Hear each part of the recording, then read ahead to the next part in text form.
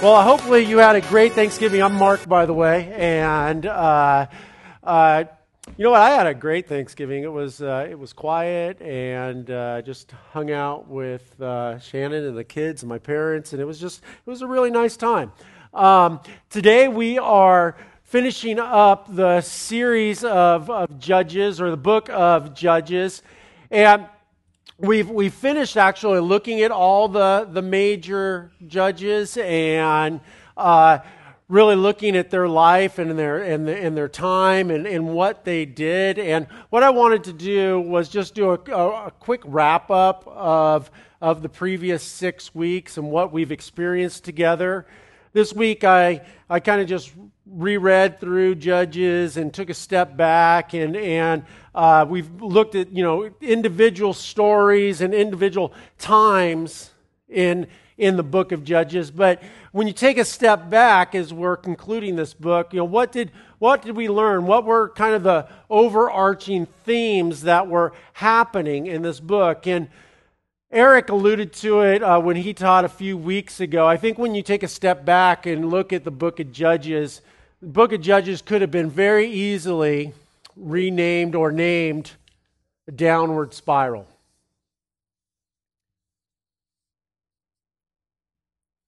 When you start out the book of Judges, things in Israel are bad, really bad. But when you conclude Judges, things are horrific.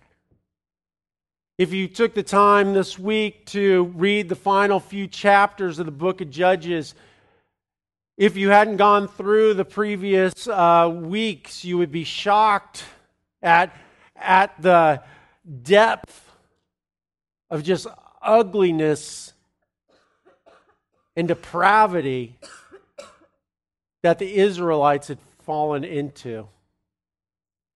As you read the final few chapters, you see a people who have lost all direction and really any resemblance of what you would think of as a people who are called the children of God. As you read the final chapters, you see that priests, men of God, are going to the highest bidder, just selling themselves out. You see men taking concubines and not even caring about them. You see women being put up and thrown out to mobs to endure horrific sexual abuse to the point of death. You see symbolism and actions so horrific that you can't even imagine that a human being would be capable of doing such despicable acts to another human being. And as you step back and you look and you're just like, oh my gosh, how did they get here? And you look at the story, and Israel starts up here that they're in the promised land. They're in the promised land.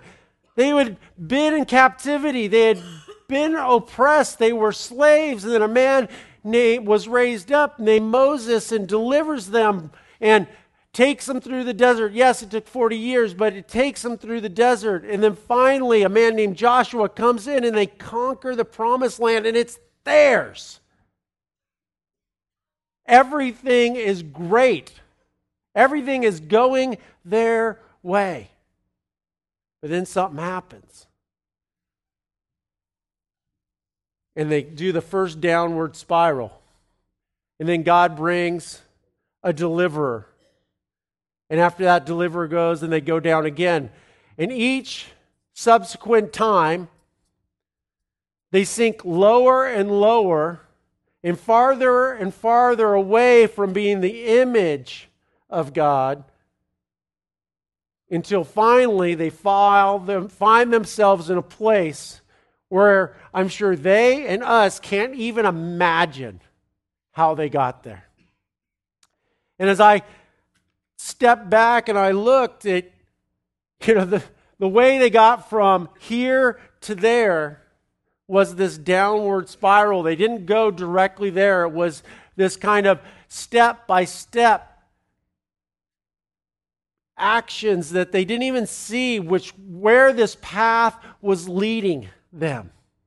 And it all started with just incomplete obedience, incomplete conquest of the land. God said, look, drive everybody out of the land. This is your land. And instead of driving everybody out, they decided to take on slaves, which was opposed to what God was telling them to do. And this comes to a point where the Bible calls this sin. Now, the word sin is one of those words that I believe if you ask 10 different people what sin was, you would get 10 different answers. But sin is relatively a simple concept to understand if you take away all the cultural baggage with it. You see, here you have God's vision for your life.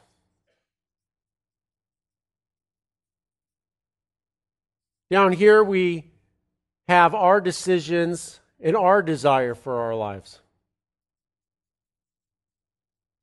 Like Pastor Eric was talking about, the things that we put in front of ourselves that we think are the shortcut to our fulfillment. These decisions, these actions, these thoughts, the gap in between our thoughts and our decisions and our desires, between God's vision for our life, is the biblical definition of sin. And the thing is, sin can be a huge gap or it can be a tiny gap. And the consequences may be different, but it starts into process a series of events.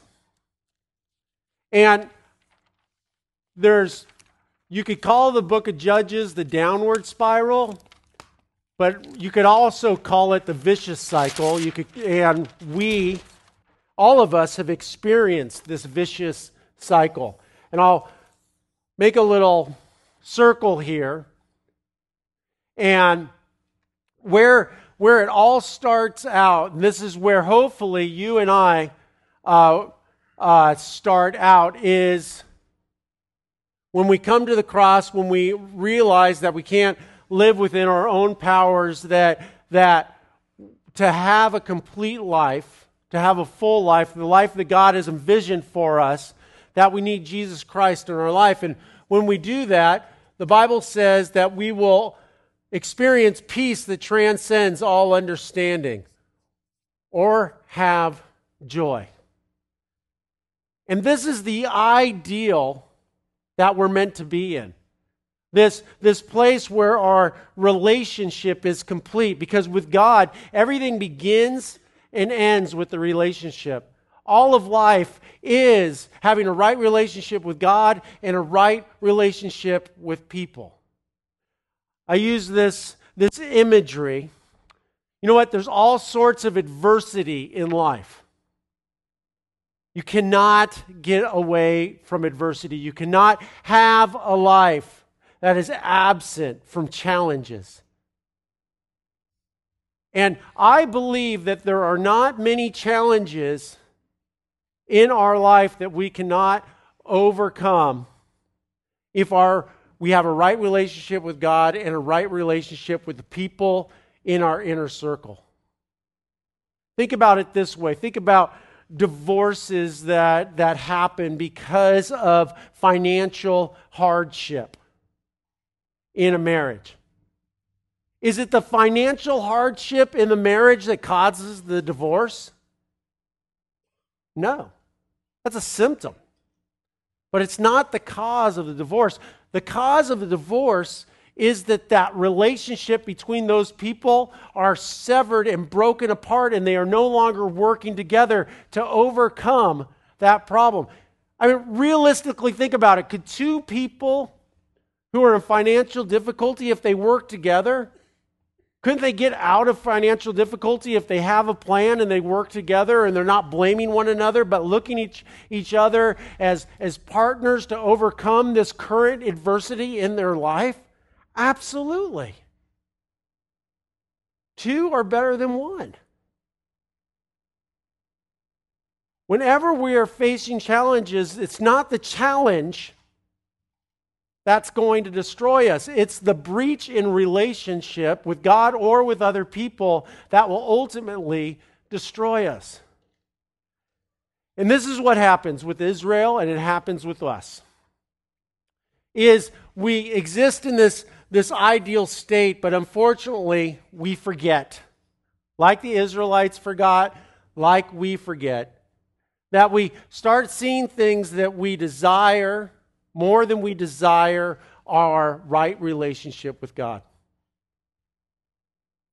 We start seeing things that we desire more than we desire to have a right relationship with our spouse or our friend. It's a severed relationship that destroys the life. And that severed relationship with either God or people, severed relationship. When it's with God, it's sin. With people, it's adversity. This is what we start seeing.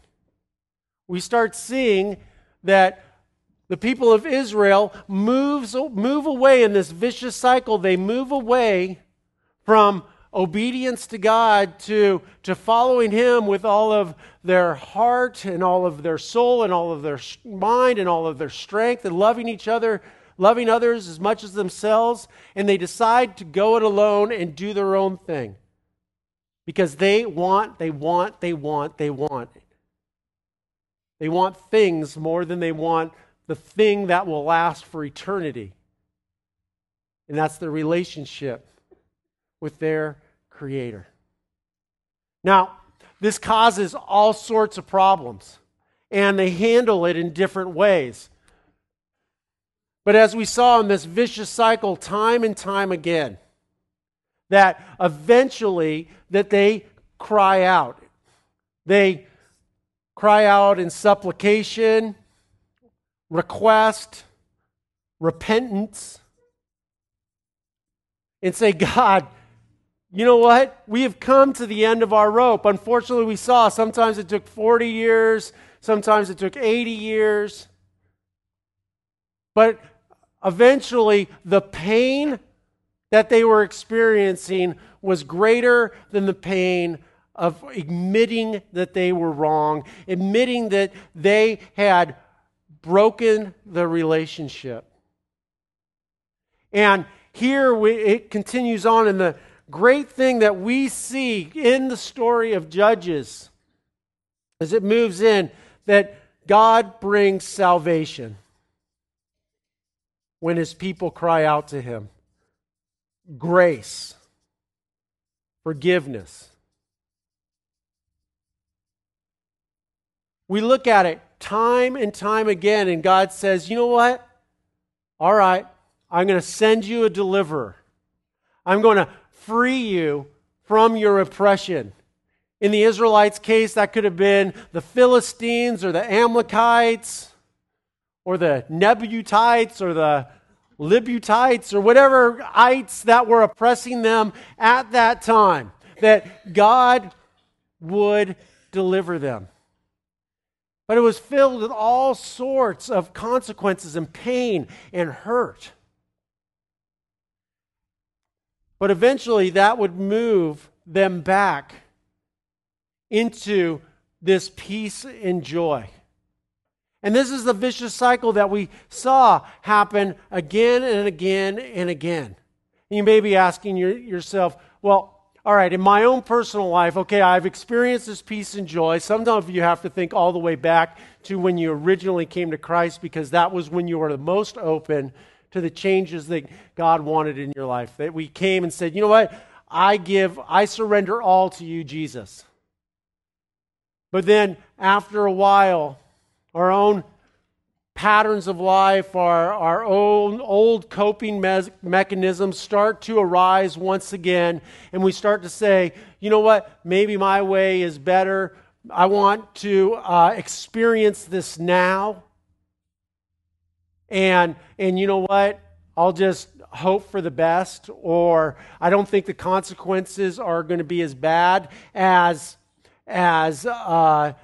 good as what I'm going to experience. But we go into this, and what happens is we open the door there. We open the door for pain and heartache and adversity and all of these things.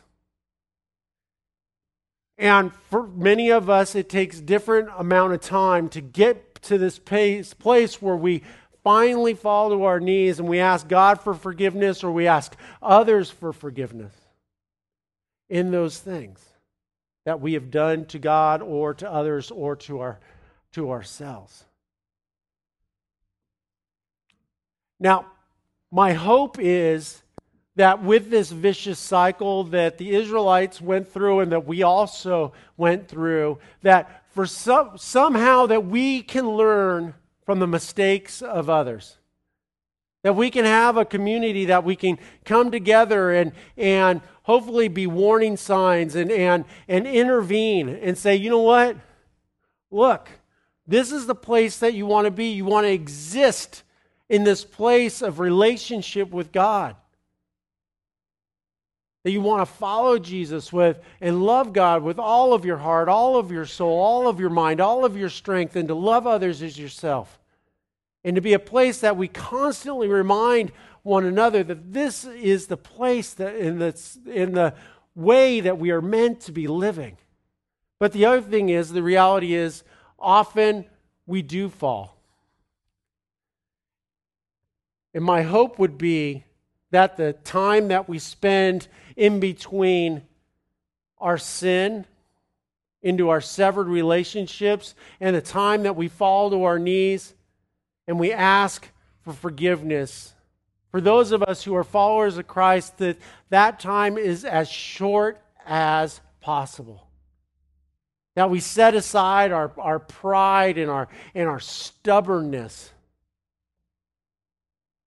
And that when we fall, we're able to look back and say, look at how Israel went through the book of Judges. Look at how others who are wiser and farther down the path than I, how do they respond when they make a mistake?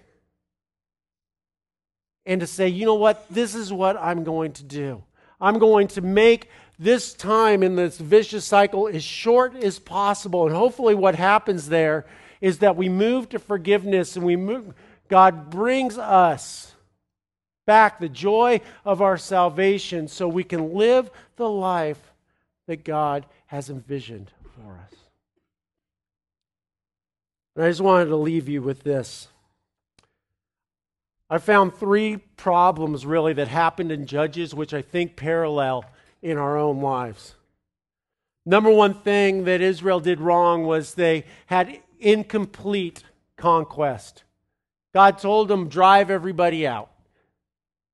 And they drove a lot of people out. They were obedient in that, but they didn't drive everyone out, and those people came back to oppress them. In our life, we have a lot of times incomplete obedience. That will go 90% yielding our life over to Christ, or even 95%, but that 5% leaves a door open. It leaves an open door for us to experience all sorts of adversity and pain. The other thing that I see in Judges is the unfaithfulness to God's covenant. That God said, look, these are the things that I need you to do. Remember the 10 Commandments. No false idols, don't murder, or don't have adultery, and all these kinds of different things. And you look at the book of Judges, and they destroy all of those things. And in our lives, you know what? God came and sent His only Son, Jesus Christ, to die for us. Why? To restore the relationship, that we can have an eternal relationship with our Creator in heaven. And when we allow that relational drift or a relational rift in between us and our God, we're sent out in a place and we're living a life that we just were not intended to experience. And then finally, in Israel's case, they would have civil chaos. And the problem in ours is that we have a life in chaos. When we have that drift or that rift between us and God, that we are out there and we are no longer living under the power and the authority of the Creator of the universe, the Creator of us. We are living under our own power and our own authority, and that might sound sexy and great, going, yes, I'm living under my own power and my own authority, but I can tell you from experience, and experience a lot of others, that our power is short-lived. And we're setting ourselves up for a huge crash and burn. Because our determination, our stubbornness, our tenacity is not the fuel, is not the octane to fuel the life that God has envisioned for us. So as I stood back and I looked at the book of Judges, and for all it's worth, I see the sadness of this downward spiral in the life of God's people in this dark age of the Israelites. But I also see this light and encouragement that we have a God who is forgiving. We have a God who is eager to open up His arms and say, I forgive you, come back. I desperately want to have a relationship with you. And today, as we come to the communion table, this is really what it's about. It's about God's sacrifice by sending His only Son to allow us to have that opportunity to reestablish the right relationship with Him. And God told us that, hey, you know what? I want you guys to come to the Lord's table on a regular basis. Why? Because He knows this vicious cycle. This is not a mystery to God. And He understands that we need something tangible to remind us of the lengths that God will go through for us to have a right relationship with Him. I'm going to invite the band to come up, and they're just going to lead us into communion. And I'm going to just pray for us right now. And I just pray if you're in a place where you've been living in a life of rebellion and you want to talk with somebody, I'll be over there at the prayer couch. Come on over, and or if you want to talk to somebody afterwards, you can talk to me or Pastor Eric or somebody you trust. Just really let us pray for you and talk to you about these things. You guys pray with me? Dear God, so often we live outside of the vision that you have for our lives, that we live in rebellion. God, I just pray that we can learn from those who went before us. That we will not insist on experiencing the pain and anguish that our self-destructive natures seem to desire so much. That we will not be foolish, but we will be wise, and that we will cherish every second of right relationship that we have with you and others. In Jesus' name, amen.